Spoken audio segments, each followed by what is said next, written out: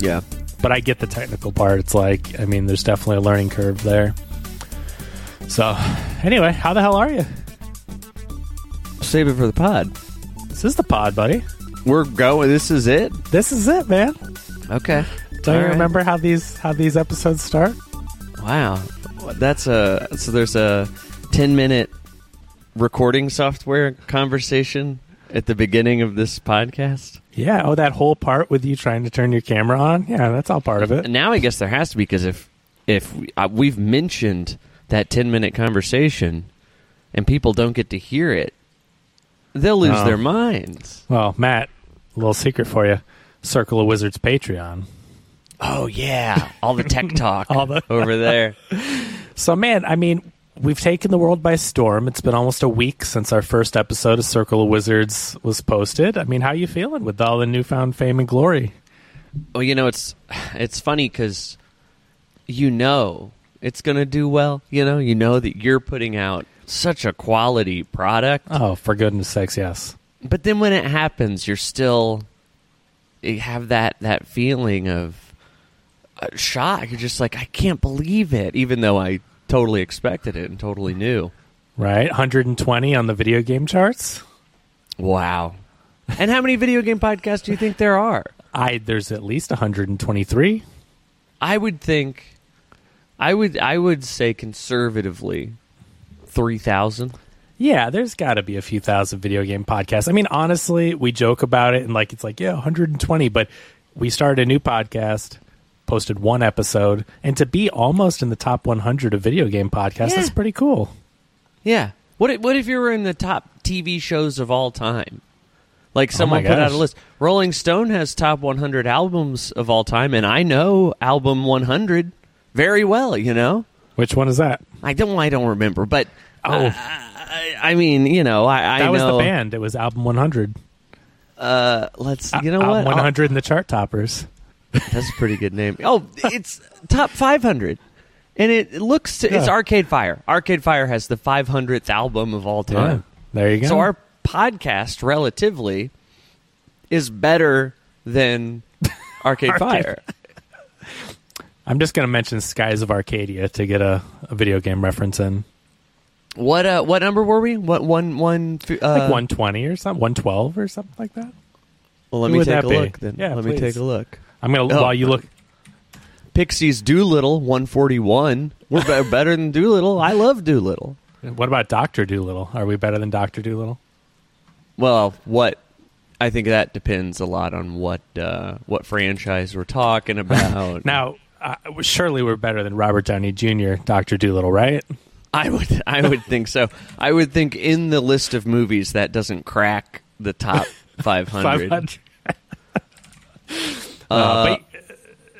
120 is Moondance. Van Morrison. I don't like Van Morrison. 121 Elvis Costello, this year's model. Love that album. See? So now I've got to really check, because if we're really going to compare ourselves, we can't say we're better than Elvis Costello, and then really we were 124. Like, that's not fair. We're open and honest here, Matt. I mean, if nothing else, that's just what we do. Oh, I think all I've talked about is how I don't really care for video games. Right. It's perfect. You don't get that on a VG podcast too often. No, you don't. And so that's what really sets us apart. One, it's our honesty. Two, it's obviously our knowledge, in-depth knowledge and research we put into every topic that we discuss. But enough movie talk, enough chart-topping talk. We're here to talk about video games, Matt. I know it's only been a week since we've talked, but what you been playing lately? Anything new? I've been playing some new. I started Baldur's Gate 3. Oh, you did it. Okay, how's the peen looking? I did. I think I'm penis C. I think the was that circumcised with pubic hair is the model I went with. A little to the left. Well, I felt that in this world we're living in, a sort of I don't know if medieval is even the correct term. I mean, it's Dungeons and Dragons, I guess. That they wouldn't be shaving their pubic hair. That seemed wrong, and I guess honestly, it seems odd that maybe they would have circumcision, but you want to play yourself a little bit, so right. Yeah, and sometimes with yourself. I mean, if it's solo games, right? I mean, it's not all about co-op.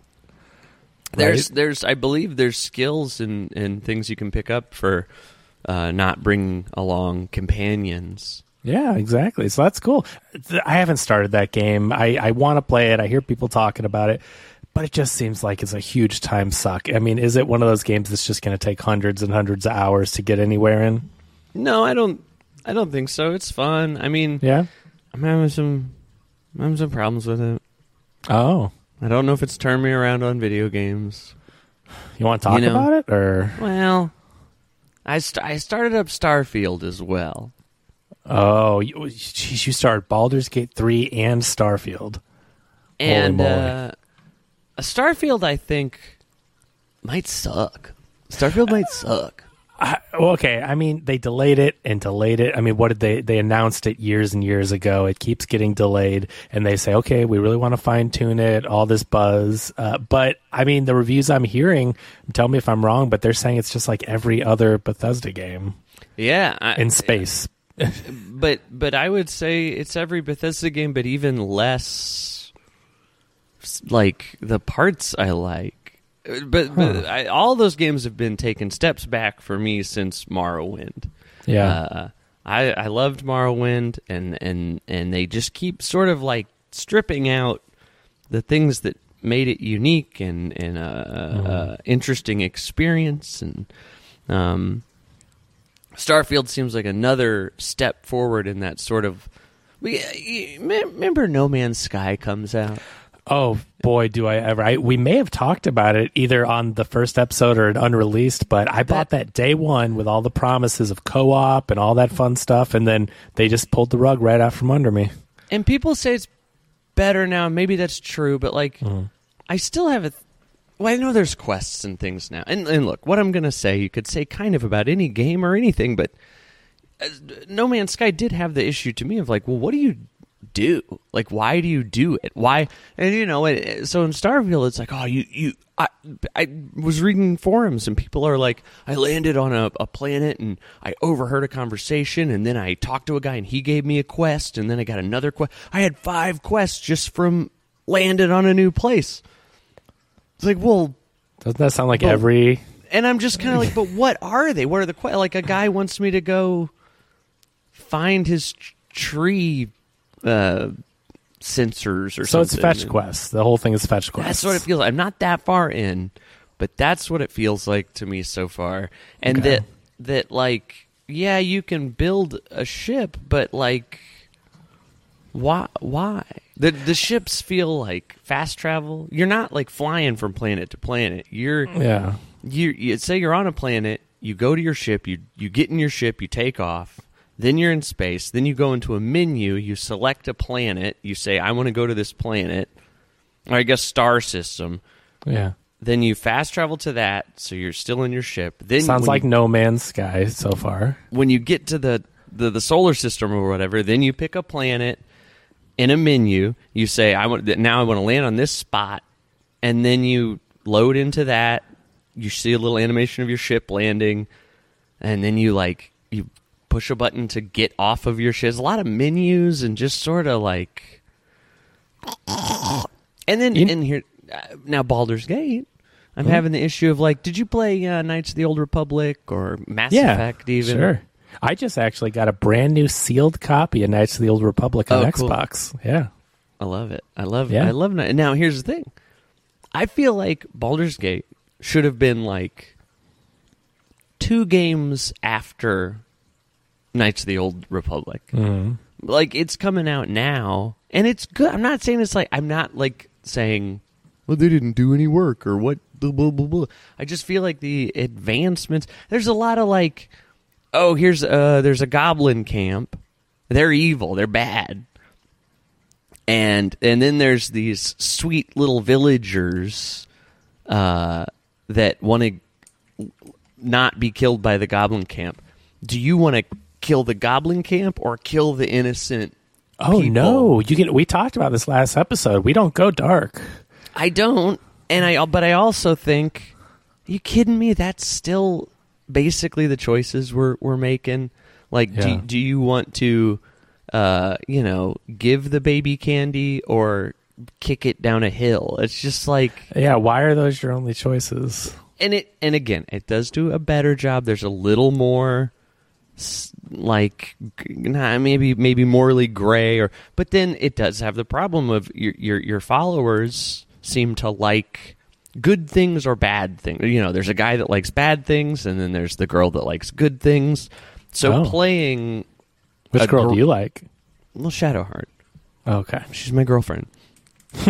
But playing sort of like a morally gray character doesn't your influence or whatever over your followers, how much they like you, is just going to be in the middle. And I don't know, man. Video games kind of suck. They're just kind of stupid. Well, not so fast, Matt, because I think this is a perfect segue into one of the main topics this episode. Have you been playing? Dude, I don't want to miss out on you playing. I talked for a long time. Well, you know what? The thing is, since we've first started this podcast, and I know it's only been a week, but since we started the inception of this podcast, it really came at this right time for me where I changed my gaming habits. So I was buying $70 games, the big ones, like the big AAA titles. Stuff. I bought the Hogwarts game. It was amazing. I played it once. I buy these $70 games, and then I find I just don't have the time, and I don't have the time for Starfield. I don't have the time for Baldur's Gate. So I now have decided to stop buying those type of games. I'll pick them up when they're free or $20 or whatever. But what I have gotten into, which this podcast actually kind of sparked this when we decided to start it, was retro games. I've found that you can just pick up an NES cart, put it in, you get right into the game, jump around. You either save your game or don't. They give you a password, or you say, whatever, it took me 10 minutes to get here. I'll just start over next time. And you turn it off, and you go about your day. And it's just simple. Now, I'll say this for Baldur's. Okay. I do feel like it's pretty good at, you could do one little, thing and save and quit and feel like I did a little story today or something. Okay, so it's not a 3-hour dungeon run per mission each time. No, not everything is like that. There's actually, it's kind of cool. There's not actually that many fights. And like when you're going through just the world, I mean, you'll run into a couple, blocks of people or whatever, but it's not. You can get to where you're going and not have to. That's cool. Trog? I wonder what word I want. Not a slog? Slog? It's not a slog. It's not a dredge? You don't have to trek. It's not a slog. But anyway. Okay. But that's the thing is, and I appreciate that. So that makes me feel good about eventually getting into Baldur's Gate. But I've rediscovered all these games from my childhood. I grew up with the NES, like we talked about. So you might notice I actually have a Famicom right here from Japan. I just picked up a top loader Famicom, so I've got an adapter that lets me play NES on it. But the top loaders are good for the games load a lot quicker than the old school VCR NES, first edition. Yeah. So pick that up so I can play, of course, the Famicom games and the NES with the adapter. But my collection, I've built up, since we started this podcast, I've built up almost 200 NES games now. Oh, wow. So I'm just trying to rebuild. What, there's 700 and something? Licensed? $700 each, too. Yeah. Oh, sure. Yeah. No, there's like 700 licensed, and I'm not going to get stadium events. I'm not going to get Little Samson. I'm not going to get Dinosaur Coloring Book. I'm not going to get. I'm not going for I'm not obsessed where I have to get the whole set. It's not, and trust me, there's some great YouTube channels. There's that great documentary Nintendo Quest where he goes. I love it. I love watching that stuff and seeing collectors with the passion and they want to get them all. Totally cool. But for me, it's just I want to get all the $5 games, all the $7 games. I want to build up as many as I can. I've got some $20 and $30 ones, but I just want to be able to, hey, that game looks cool, put it in. Okay, not for me. It's $5. Put it on the shelf, and I just want to have the collection where I can play through all these old school games. I've been watching a lot of documentaries on video game history. I've been watching a lot of these YouTube channels, and I found a physical copy of Nintendo Quest from the Kickstarter. Really cool. Was able to go back and watch the special features. You just can't buy those anymore. So really fun watching those guys and seeing all the games that are out there. And so I've been reinvigorated into my retro collecting because when I was a kid, I would buy every system, and I would keep all my stuff. I traded in things when I was really young, and then I stopped doing that because I realized how, they give you a couple bucks and it's just not worth it. And so I started building up my collection, and then I actually, within the past year or two, I actually started selling some of my old stuff off to my good friend John, who may pop up on this podcast at some point. He's a big retro guy and collector. And I'm just like, it's sitting in boxes. I'm not playing it. So I started selling my collection off. And then getting back into this Nintendo stuff, I realized like my passion lies more with the retro than in the new stuff. And it's nothing against the new games. If I had the time, I would love to sink the hours into Starfield. I would love to do that stuff, but I just at this point in my life don't have the time. But what I do have the time is to pop in Mario Brothers 3 on NES and hop around, use the flute, skip to level 7 or 8. I can just get through those games, play for 30 minutes at a time, enjoy it, and then I don't feel like I'm like, oh my gosh, I have to do this mission. And then, we talk about like Elder Scrolls. Oh, I gotta steal all this stuff and read this book. And it's too overwhelming for me, and it almost became like those games, the way I like to play them became a chore. And I don't know, it's not the kind of gaming I want to do right now, if that makes sense. Yes, that does make sense. So it's been fun. So yeah, I got the Famicom. I sold my Dreamcast to John and bought another Dreamcast. So there's my Dreamcast back. That was in that. That's how you did that. That was back to back. You sold him your Dreamcast and then bought another. Took that money and bought another Dreamcast. Okay. Well, not so back. Interesting. Not so back to back. But months later, I realized I'm like, I love Dreamcast, right? Yeah. Like Dreamcast was a great system, and much like the Saturn, which I still have my Sega Saturn, it's such a powerful system. Was better than the competition, That's and true. It's just too expensive, and they didn't have the first party titles. Sonic Right. Adventure was great, but they just didn't hook people, and Nintendo's got them. The Saturn. That I love forget it. that existed at all. Well, you should forget it unless such you're rich. A brief period of time. Well, in Japan, the Saturn was around like for another 5 or 6 more years. Like it was huge in Japan. Interesting. And they still had the Dreamcast. I mean, the Dreamcast did pretty well there too. I mean, and Sega did really well in Japan, but here, both those systems back to back kicked Sega out of the console market, and which is a shame because again, like when the Saturn came out, better than the PlayStation hardware wise. When the Dreamcast came out, way better than the N64 and GameCube. But like it's just they're so good with their hardware, but again, the cost goes up and people just don't adopt it, and it's a shame because really they've got some great stuff. So and it's a shame, like you're saying, they don't make these retro games anymore. Right? That's why you have to go buy all these NES cartridges. Yeah, because they just don't make them. Huh? Well, Matt, what? Hold on a second. You've beat me. This is the perfect segue to our topic du jour. I ruined the last one. I thought I should. No, it's good.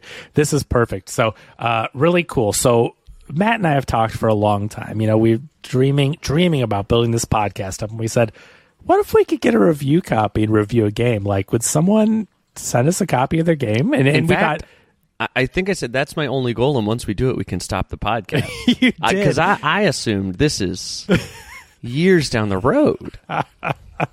You did, and you assumed incorrectly because the fine folks over at Retroware and Program Mancer developed a game called Prison City. It just released a couple of weeks ago on Steam, and this game is everything that I want from a new game. It is NES goodness packaged into a computer game. I know it's on Steam. I don't know if it hits Switch. I have a feeling this is like a perfect Switch game. I'm not seeing it yet, but they've got to bring this to Switch. They got to do a limited release or whatever. But they were nice enough to send us a couple of copies of this thing. And Matt, this is what I'm talking about. Like Starfield, I have Game Pass. I could play it. Is it out on Game Pass now? Did it come out for... Yes, yeah. Okay. Yeah. Okay. So I've got Game Pass, could play it. I'm just not interested in that stuff. This game comes out, this is what I want to play. I am so excited to talk about this because as I'm playing, I'm simultaneously have been playing all these NES games in the background, and I'm like, I've got okay. Go ahead. I had audio going off. I didn't know if you could hear it or not. Oh no, I didn't hear it. I have fixed the problem. Okay, excellent. And did you apologize for that? To you? Yeah. I don't think I did. That's interesting. I was saying all the words around it, and I never said, I'm sorry. Thank you, Matt. I accept your apology, and we can now move forward. Wait, you know what? Actually, that time I didn't really say, I said I didn't say I'm sorry. That wasn't me saying it, I guess. So I don't want this to go by on a technicality. Let me, Kevin, I'm sorry. Matt, I accept your apology and the backhanded apology. It wasn't backhanded. It just wasn't. It wasn't. Look, man. Matt, I'm sorry for calling your apology backhanded. I didn't mean it. Inner conflict, inner turmoil within the... Well, listen, we've already accomplished all our goals. We're top of the charts. We've gotten review copies of games. Right. This may be the last one. So I guess you're right. I guess we got to speed through everything. Everything is, people will say they did everything in the first episode. By episode 3, they're just spinning their wheels. You can tell they don't want to be there. Well, we got to sell out next episode.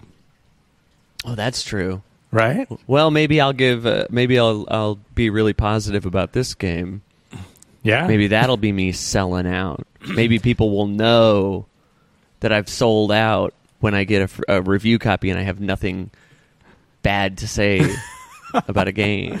I was thinking sellout was more like this podcast is brought to you by Nerdist or something. Okay, you know what? That's a good point. Well, that's next. We need need a sponsor. If we can get a sponsor, then I'll quit. If you're listening, I know Stitcher Premium's not a thing, but SiriusXM is buying podcasts, Spotify, Nerdist would I think we'd kind of blend in with that crew. What is the other one? Maximum Fun, Gimlet. I'll go to Gimlet. Let us know. But anyway, so I'm playing all these NES games, and then I start up my copy of Prison City on the computer. I'm using the Xbox controller, and it works really perfectly with. It's just like old school NES style mechanics, and I'm like, Batman, Contra, G.I. Joe. I'm picking out all these games. Like, this game feels like an amalgamation of all the great NES games that were clearly an inspiration, because I could be wrong, but I think they even use the same color palette as the NES. Like, the NES is limited to something like 50-something colors on screen at the same time. I mean, you can tell they're using that very limited color palette, and it has that same feel. What were your first impressions of this game? That was it. That was me. I booted up. I go. Well, you were tired. You must have been real tired. I was so tired. Okay, let me be real. Let me be not a cynical monster. I've talked, I think on here, maybe not, but I'm not a fan of like nostalgia. Oh boy. And so that was I'm already a little bit turned off. It's really going for it. It's really going for the... Mm-hmm. This is nostalgic, but that has no real pull over me. Okay. I've played. There's so it starts with like a what do you call that kind of level? Like Mega Man X has that little intro. Yeah, where you jump right into it, and you get the intro is like very much Zero Wing, like all your base are belong to us. It's got to be an inspiration. And then you go after that you go to a stage select. So I'll Mega Man style. I'll say this too. I completed 2 levels. Okay. So I don't. Did you how far did you get? I checked out all the levels. I did not beat any. It's a challenging game. It is. It's tough. It's tough. So I beat 2. And I don't think I would play any more of this. Wow, really? It's so interesting. So, like, here's Matt. He's playing Starfield. He's playing Baldur's Gate 3, which, I mean, nothing wrong with that. And here I am playing NES and all this, and this game just clicks with me. So I think that kind of... it speaks to the play style, right? Like, if you're into the more simple retro games, like, I fell in love with this game. I just haven't had the time to get into it, but I'm excited to get into it and play more of it. But, I mean, it was checking off every little thing to me, that I'm looking for. And it's exciting because we don't get games like this anymore. I mean, I know indie games have become huge and you get similar types of things, but for the most part, right, when you're talking about PlayStation 5 and Xbox Series X and all this, the new games you get, they're, to me, a lot of times overcomplicated. And when you get a game that's like, hey, this is like Mega Man, or when you get a Dead Cells, a Metroidvania game, like I love the games that harken back to the old stuff, but then throw in some improvements, like some quality of life stuff and some like we said, an amalgamation, so that you get it's a little bit more complex than those basic games, but it still has the same feel. So maybe that to me is, from what I've seen, again, I do want to be clear, I haven't beaten this game or really even there could be upgrades. I don't know. I didn't get any when I beat the first level, and actually I may have not even. I think I beat the second boss and then I didn't really go past. Maybe after that they gave me a double jump or something. Right. But I didn't. I feel like there aren't the improvements. Man, like, okay, I had an instance where I got hit, I get knocked back, and I'm hanging on a ledge, right? Okay. But these enemies are sort of just tracking, like little flying little helicopters. Yeah. And so I would jump back up, but they were right there, and I get knocked back into the hole, and that just happened until I died. And that's the kind. I mean, that's very retro game. But just had that feeling to me of like, okay, all right, I don't like this anymore. But that was the challenge of old retro games, right? They're so complicated. Like this, you have the pattern recognition and just nailing the right jump or the right whatever. Well, it's not that I got hit. It's that there was no escape. Like once I was locked into this, like the way the enemies work, the way your sort of invincibility frames work. I couldn't get out of this until I died. I had a couple instances of not knowing if I could jump down, because it's sort of in every level, you're trying to find a contact. And once you find the contact, they give you a key card and you can go in this door. So you're going screen to screen, you're going up, you're going down, whatever. And there were spots where it looked to me like you could jump down, go further down. Or there was even a spot where someone's across a gap, but there's these two like, I don't know what they are. They're way in the background, I guess, but they looked very foreground. I tried to jump on them. I fell in a hole. I died. This feels very NES to me, though. Like, totally. Did you played? What is it? Power? Is it Power Fist? What's the game? This is very. I mean, you are right. Like Batman, it's a lot like that. Yeah. Well, this game to me, I took some notes of all the things that I found. So, the Batman, the play style of the Batman on NES, it looked very similar. Some of the enemies, the little things on the ground with the spikes, those are like straight out of Batman. The cutscenes looked like Metal Gear, kind of like with them talking back and forth. The stage select, Mega Man, like we said. Castlevania for the level design, and I was going to say with the holes and stuff, I mean, you get a map, and you get a Castlevania-esque map that updates as you explore the levels, and so that kind of shows you, there's a place to go down here or whatever. But I get what you're saying. There's a boss called a Hind D, like the Metal Gear. I mean, it's the same. I know a Hind D is a helicopter, but... I fought in Ed 209 essentially. That's like, I mean, instead of I think taking what I'm supposed to from that and being like, cool, that looks like Alien or that looks like Ed 209, I'm always just sort of rolling my eyes because it eventually to me doesn't feel like homage as much as just we just took all this stuff and it's very like Ready Player One to me, which I hated. Okay.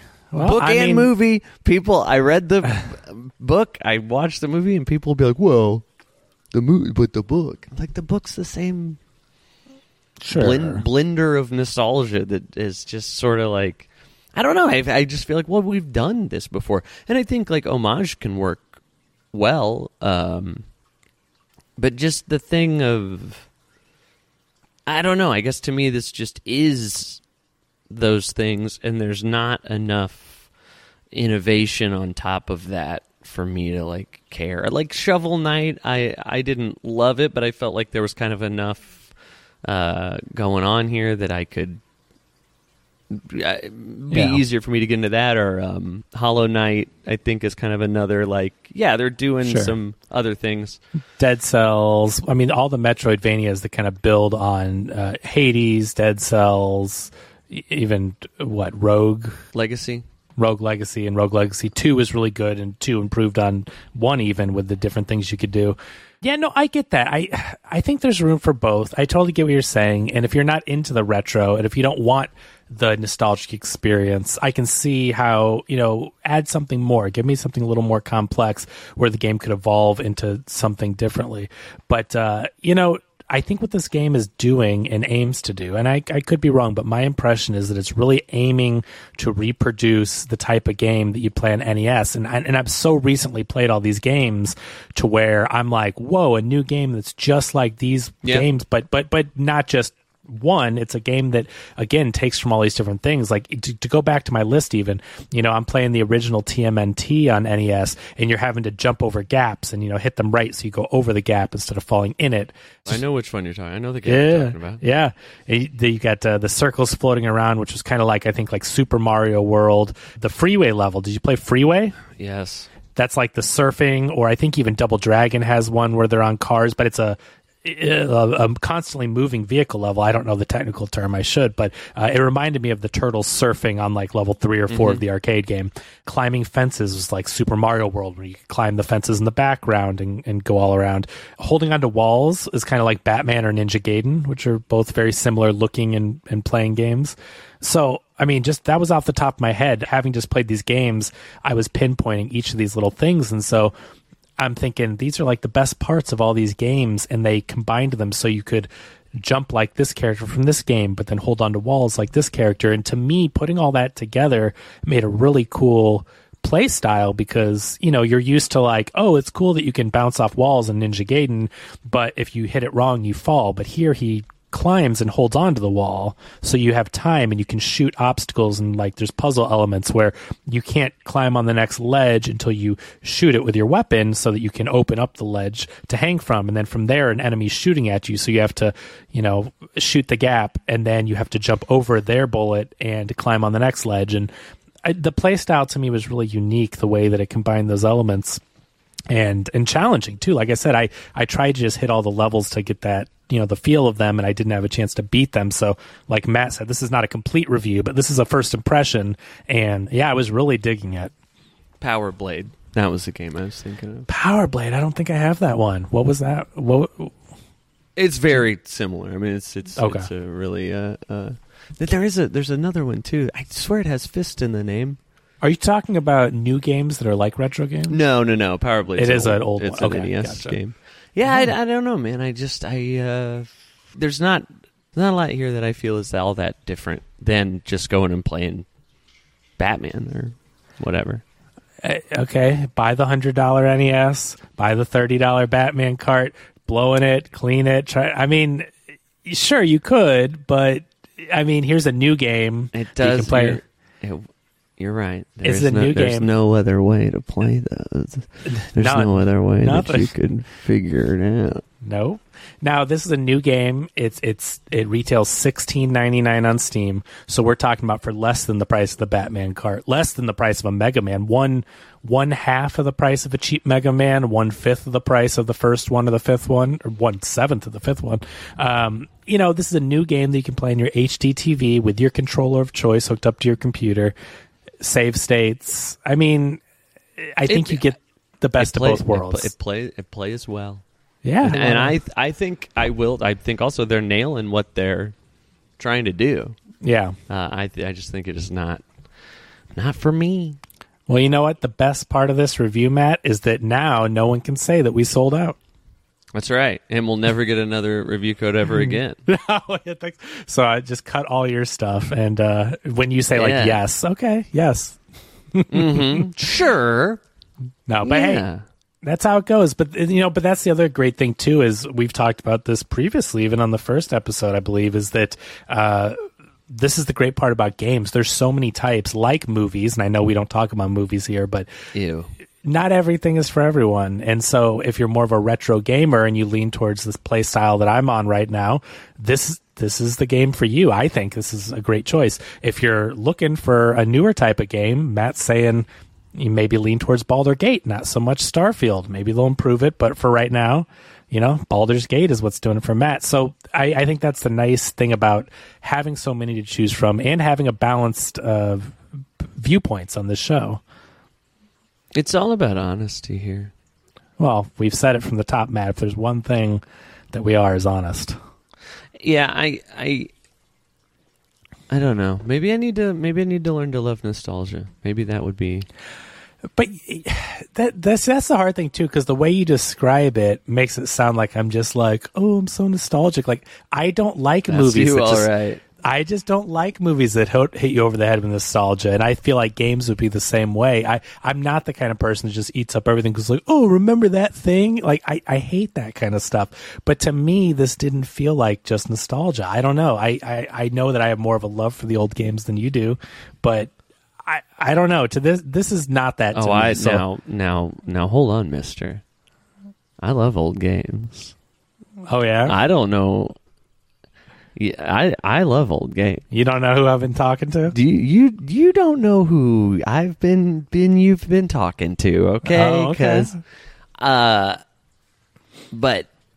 But no, you called me and you said, "Oh, Matt, it's like Flashman Stage. It's like Flashman Stage." And I'm going, "What? I was just like 3 a.m. Like, wow, who is this? It's just like Flashman Stage. It's even the music. Like, what's going on?" I could tell you'd been crying. Yeah, but that's our 3 a.m. call. We have that check-in. We have that check-in every morning. Yeah. You I was excited. I was excited, man. I couldn't sleep, and I was excited for our call. It had been 23 and a half hours since we had spoken last. Chucky's in Ready Player One. He was in there. I saw him. What? It looked just like the elevator full of blood from The Shining. It looked just like it. That was a good recreation. You got to admit. Did Chucky do something cool? No, he's just there. That's what I like. So, man. Yeah. Cool. Yeah. All right. So, Prison City. If you're into retro, check it out. If you're a cool music guy like Matt, then... If I hear a song that plays a chord that was used in an older song, I go, I don't like this. This sucks.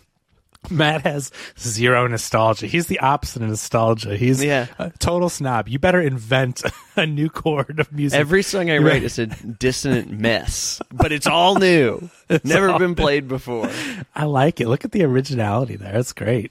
Have you gone back and played? Like, I know that you're playing these newer games, and I know you're like, you're kind of like giving away some of your old retro stuff. Like, do you play any old games right now? Not right now. No. Not right now. Wait. Hold on. Me and my lover, Courtney. Oh, beautiful. We did make a bit of a pact that we were going to beat Mario 64. Oh. And we've been talking about it, and maybe we'll do it. Maybe we'll just do it. Can we talk about something that may get me in a little hot water? Please. All right. People make tubs full of hot water, and they love it, so maybe this will be good. Just depends what mood you're in, man. Yeah. It just depends. So, have you been playing N64 lately? No, I don't. I've never in my life had an N64. We bought the collection, the Mario 3D collection thing when it came out. Are you going to play it on Switch or N64? Switch, yeah. Oh, Courtney had the N64. Oh, so no, I've never been an N64 guy. What a dumb idea. I agree. No. Okay. Well, I guess maybe this won't be as relatable. You've played one, right? At some point? Oh, sure. Yes. Okay. So I've got friends that swear by N64. I know John really loves N64. Clearly, there's people that grew up with it and love this thing. The games are pretty expensive for a lot of them now. I mean, people love the N64, right? So, like, that's not... I'm definitely the odd man out on this one. I think it has some good games. I think Mario 64 obviously is... From a historical standpoint, it's revolutionary with what they did with the 3D level design and open world and everything. Like, it's amazing for what it is, and it's still a fun game to play. But I think there's a lot of really bad games on the N64, like a lot of bad games. And I started playing it, and I started off with GoldenEye, which, everyone loved GoldenEye. I played it to death.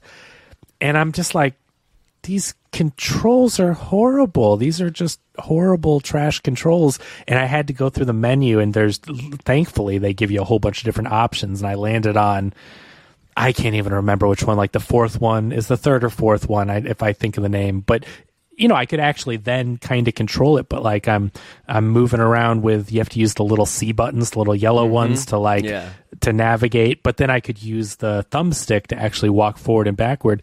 And what I really think it comes down to is that controller is garbage. I think it's very specific, and which is kind of like a Nintendo thing, right? Like, yeah, they make things for like their first party. Right, like for Mario, it worked fine, but now you have to use that controller on every game. Right, and I guess GoldenEye was exclusive, not first party though. But anyway, no, that'd be before. Like Rare was a big developer, and then Xbox would eventually buy them, which is crazy that Nintendo didn't buy them. I think, right? Like, I mean, so that was obviously pre dual sticks, dual analog. And first person shooters just didn't really work, or at least ones that had a Y axis. Yeah, because like Doom, it's just left and right. There's no up and down aiming. But GoldenEye did, right? You have to look up and down. So the thing they did, which I think is an absolute necessity, is they added auto aim. Like you have to, because if you think you can control, now I'm sure there's some experts out there, don't get me wrong, but for the average player, and someone picking up an N64 controller for the first time in years since I last did, you can't aim right at them and shoot them. I mean, to do that, you'd be going back and forth and over aiming and correcting, and so it's really great that they had the auto aim option on that one. But I finally got it to a place where I could control the camera with the left stick, which is the only stick on this, on this controller, the basic one, and then I could aim up, down, left, right with the C buttons, and then instead of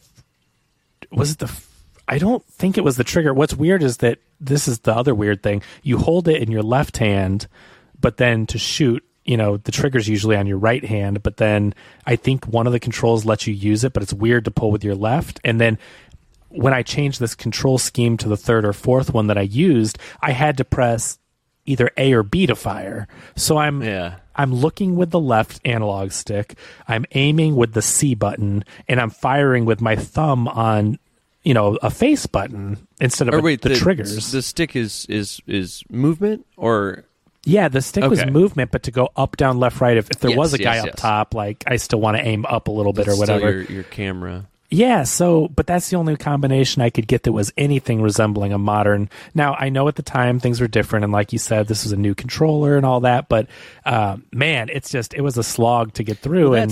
So I didn't play GoldenEye until I had already played Halo.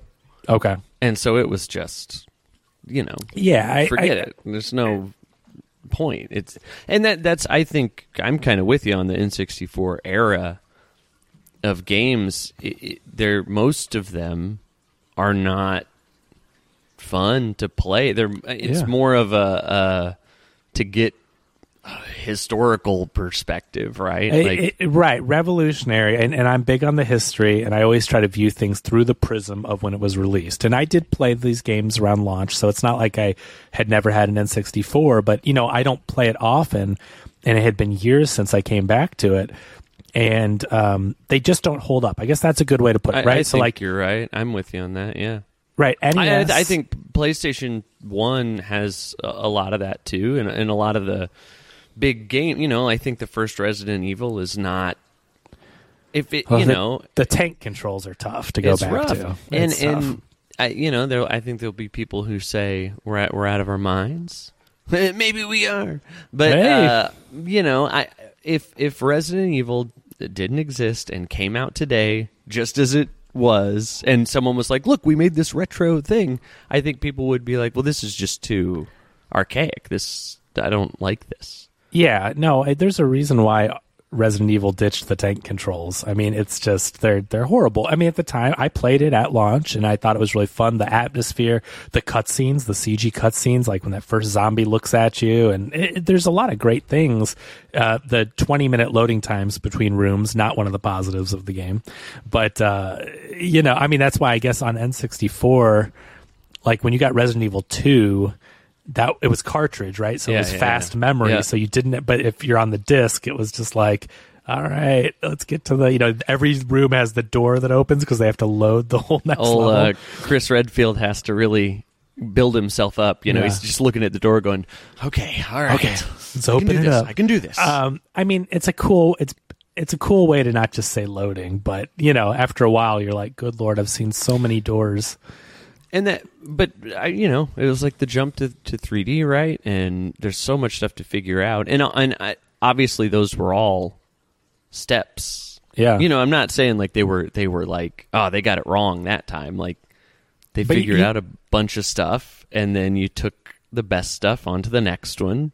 Right. And you left behind weird control schemes. I remember reading, someone posted, it's like PC Magazine or some magazine that was talking about the WASD controls and how this is impossible to get used to or something. And I'm sure twin stick analog control was the same way, right? Like somebody out there was just like, this is insane. Why would you use this control scheme?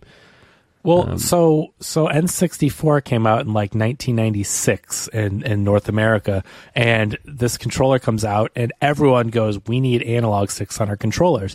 But obviously, what we're saying about the controller, we're onto something, because what happened a year later? Everyone puts PlayStation invented the DualShock, and they put 2 analog sticks on their controller, and what has every system had?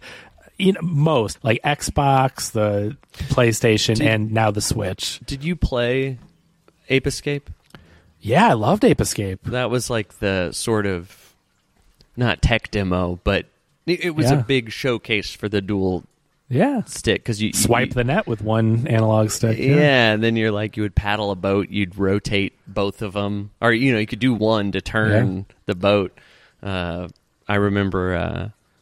A friend of mine got that. Maybe it might have been packaged with the DualShock at different times, or there was a package you could buy. Because I don't think you could play Ape Escape without it. And I'm pretty sure. You had to have it. The DualShock wasn't. It didn't come with the console. It was released during the PlayStation's run. The original PlayStation only had D-pad, right? There wasn't no so you're 100%. That DualShock after N64. I think everyone said we got to have analog sticks, but they're smart enough to put 2 on there because they're like, we want to look around and move at the same time. And much like the Rumble Pack on the N64, I remember being like, this is stupid, I don't care about this. And then that friend got Ape Escape and that DualShock, and I went, oh, I get it. Okay. But the Rumble Pack on N64 makes your controller so heavy and it's so weighted strange. I mean, again, innovative, the ideas are there, but then they put the Rumble in the controller like the DualShock, and you're like, oh, okay, this is reasonable. And when and you don't even notice it all the time, but there is things like there's feedback there that's like important for gameplay, right? Like, oh, I'm getting hit. Actually, that was a kind of a problem I had in Prison City. There were times that I was taking damage on that bike level that I didn't know if I was taking hits or not necessarily. Should have been using your DualShock. Should have put some Rumble in there, yeah. So, obviously it's an evolution. So again, I'm not negating the historical importance, and like we said, Mario was revolutionary, but the games that really excelled were like Mario, in my mind, on N64. So you had Mario 64, Banjo-Kazooie, Conker's Bad Fur Day. You had those 3D platformers that really excelled with the hardware, and even though the camera views could be weird at times, but those were the games I enjoyed. Other first parties, Mario Kart Fun, Mario Party. I did like Mario Party. Yeah, they had some good ones on there, but I don't know, like this is another one that I picked up for cheap, but not saying I'm going to enjoy playing all the time, but like Turok, you put that on N64 and you got the one analog stick, and it's just going to be the same like annoying thing to play on there. Yeah, I would definitely have trouble going back to, and I think I feel the same way as you, and maybe it's because I didn't have an N64, but I feel like N64 suffered the most of that era from like. It seemed like only Nintendo. I'm looking at a best list right now, and it's all Paper Mario, Star Fox, Smash Brothers. It's all first party.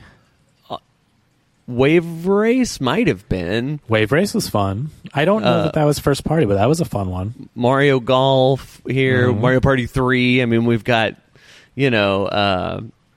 sequels on a best list, but it's like all three. Mario Kart, of course. And then even like Diddy Kong Racing, which not first party, but that was when Rare was kind of only working with Nintendo. So I would think they would be, more familiar with that hardware and stuff. And Perfect Dark. I mean, that's another GoldenEye. It's still Rare, and Pokemon that was Stadium, which again, I don't think Pokemon's technically first party, but I mean, so tied to. Yeah, I mean, Nintendo owns them now, right? Like Pokemon and Nintendo. Think do they not? They're so intertwined. Maybe they own Let me look. Pokemon, but not Game Freak. I don't know. But to summarize, Pokemon is owned by 3 companies: Nintendo, Game Freak, and Creatures Inc. Of the 3 of them, Nintendo likely owns the largest chunk of the Pokemon IP, including the copyright for the series and all characters that inhabit it. That is an excerpt from GamerBraves.com.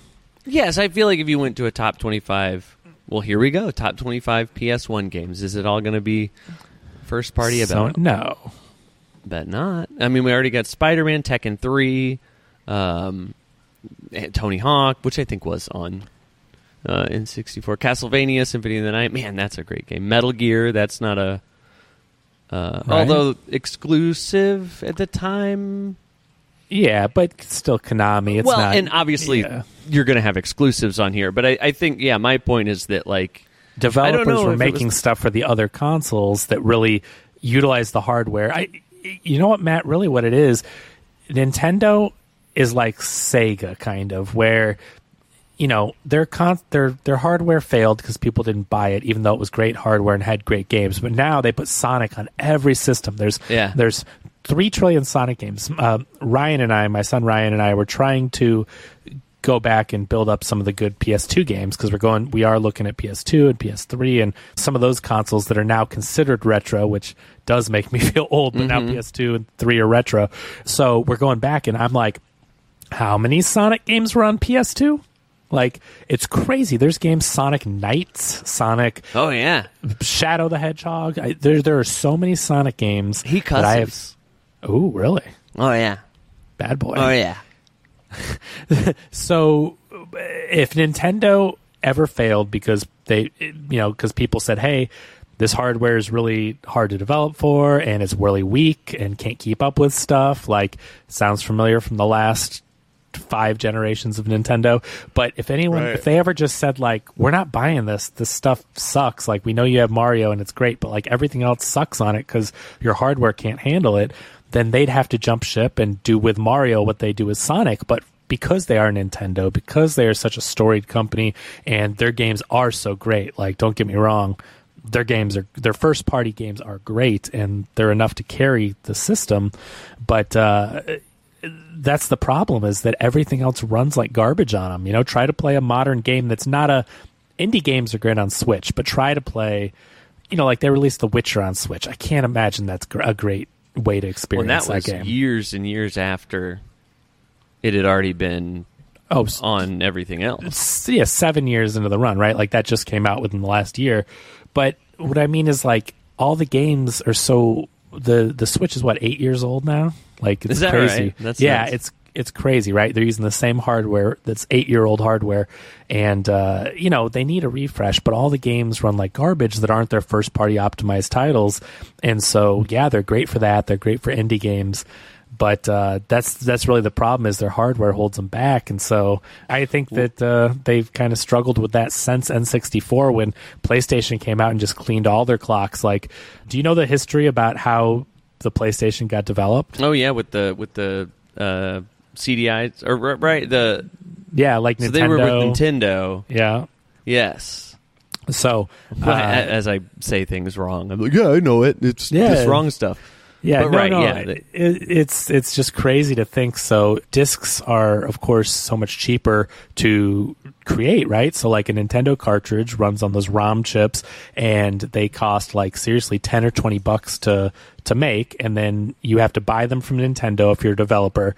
And then sometimes they would put like with SNES and 64, like they would put extra hardware to process the graphics on the chip. So the they would FX chip. Right, the Star Fox has, and a couple other things, and so they were so expensive to make all these carts, and they were finally gonna like give in, like, oh, let's make a CD version, and so they team up with Sony, and Sony's like, yeah, we're gonna make the CD drives, and we'll partner up, and we'll split the profits. Well, Sony had an exclusive distribution deal built into that contract. Like that was how they were partnering. You got the Nintendo name, Sony's making the hardware, and so of course like Sony's going to distribute all the games, and they would get a couple bucks from each one or whatever their deal was that worked out. And Nintendo and Sony had the right to develop their own games, where Nintendo was the gatekeeper, right? So like that's what, ever since NES, when they came back and saved the video game market, because people were releasing just absolute garbage on Atari and flooding the market. So Nintendo wanted to rein in all the games, and everything would come through them with that Nintendo license, unless you found a way to bypass their chip or come out with the Aladdin Deck Enhancer, and get around it. So anyway, PlayStation could make their own games, which means Nintendo could not control the content, the quality, etc., and they would be the sole distributor. So Nintendo goes like, no, we want to make all the money. And they like last minute, like at some kind of a trade show or conference or whatever, just completely pulled the rug out from under Sony. And they said, yeah, we're going to use Philips for our CD, and like Nintendo was there at this thing. Like, it was just crazy that they did that. And so seriously, it's insane to think that because Nintendo screwed Sony over, they created their biggest competitor, and Sony comes out with the PlayStation shortly thereafter, and it cleans all their clocks. It outsells Nintendo 64. It's got the better games. It's got games for grown-ups and all that. It kicks their ass. It kicks Saturn's ass. They just awoke this beast by screwing them over. And so I don't know. I think that's kind of an interesting story that Nintendo tried to. Well, and that, it was kind of a Dreamcast thing, too, though, because those CDI games were just too advanced. People just weren't ready. Right. Nintendo made the right choice, really, but Wand of Gamelon and Hotel Mario, people just weren't ready for it. It's too bad. Yeah, well, and they just didn't come out with the right stuff either, because Sony comes out with all these great third-party titles, like you said. I mean, some first-party, but mainly third-party, and it's cheaper to develop on. The hardware's better. The disc can hold so much more space. And again, the people that licensed games for PlayStation, they maybe have to pay $1 or $2 and put these things on those black CDs. They literally, to develop for N64, had to pay Nintendo $20 per game or whatever it is. And so think about that. If the games both sell for $50-$60, and you have to pay $20 for a Nintendo cart. Yeah, that's no thank you. Yeah, it's I'll pay crazy. less. I like less money. I like pay less money. No, it's so funny. Matt sent me a picture of the Link from the CDI. That's like the really crude. It looks like someone took that Link TV show that was on Captain N and the Game Masters, but they drew it in MS Paint. Like that's what the animation that's looks. Not usually when people say that, it's exaggeration, but it literally it is what it looks like. It looks like it's drawn in MS Paint.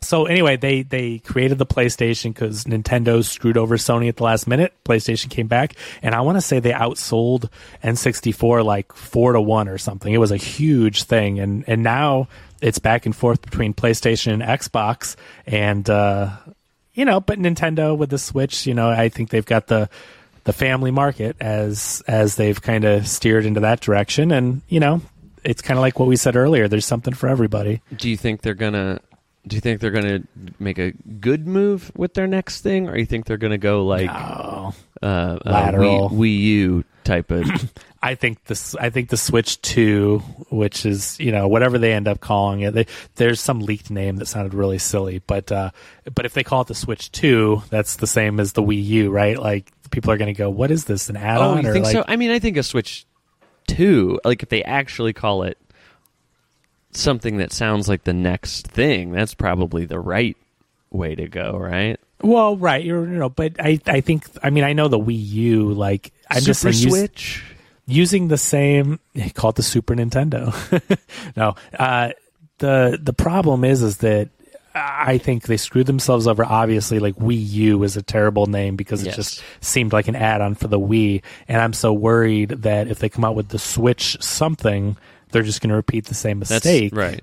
I don't know. I mean, I could go look and figure it out pretty quick, I guess. But with Xbox, I don't know what the new Xbox is called. Like right now, you know what I mean? Like I would have to.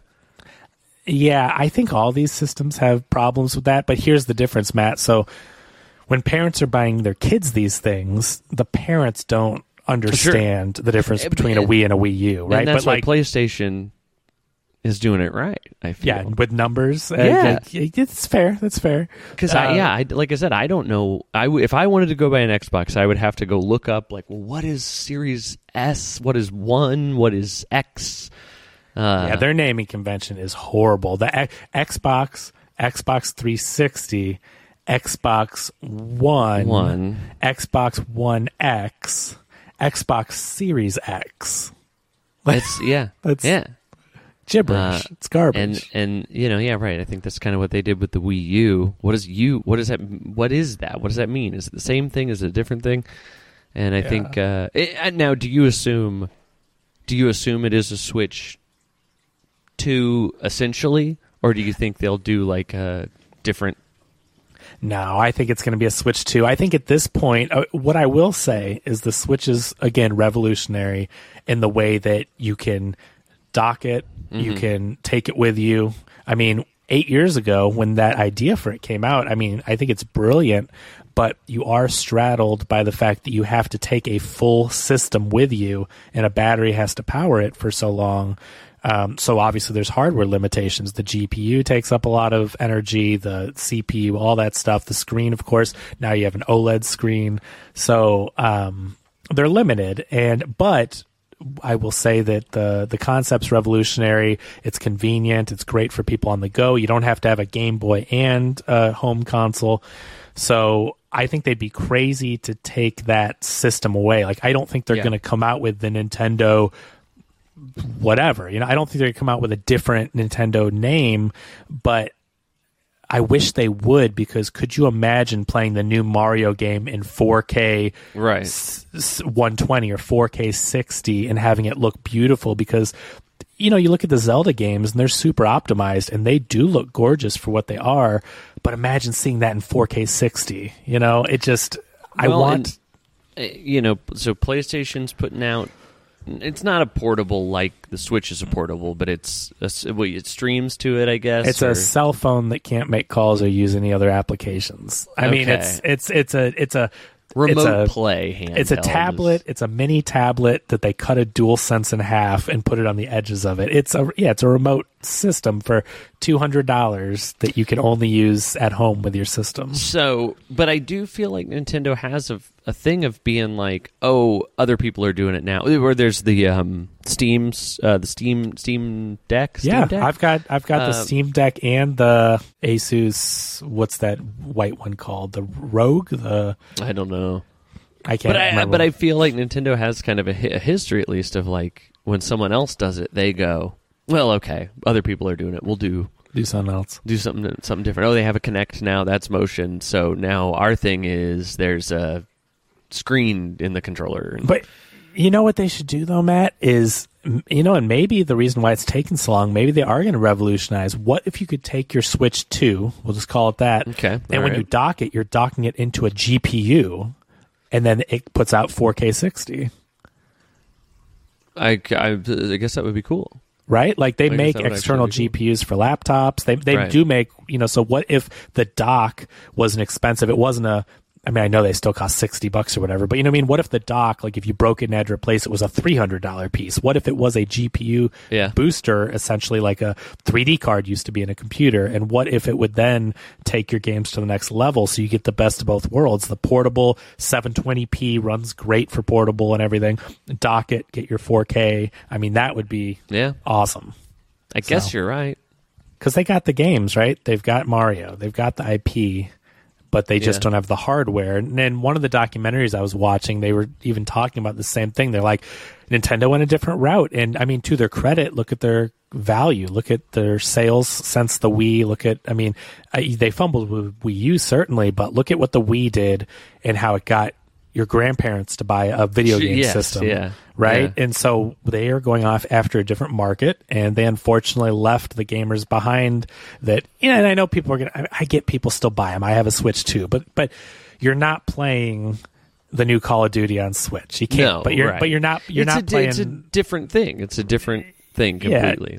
It's not, people don't say, do you have an Xbox or a PlayStation or a Switch? Right? Or a Switch, It's do you have, do you play Xbox or PlayStation? Do you have also, do you have a Switch? Yeah. They're two different things, right? And so, again, indie games have been great on Switch. You know, Dead Cells, all that stuff runs great on a Switch, no problem.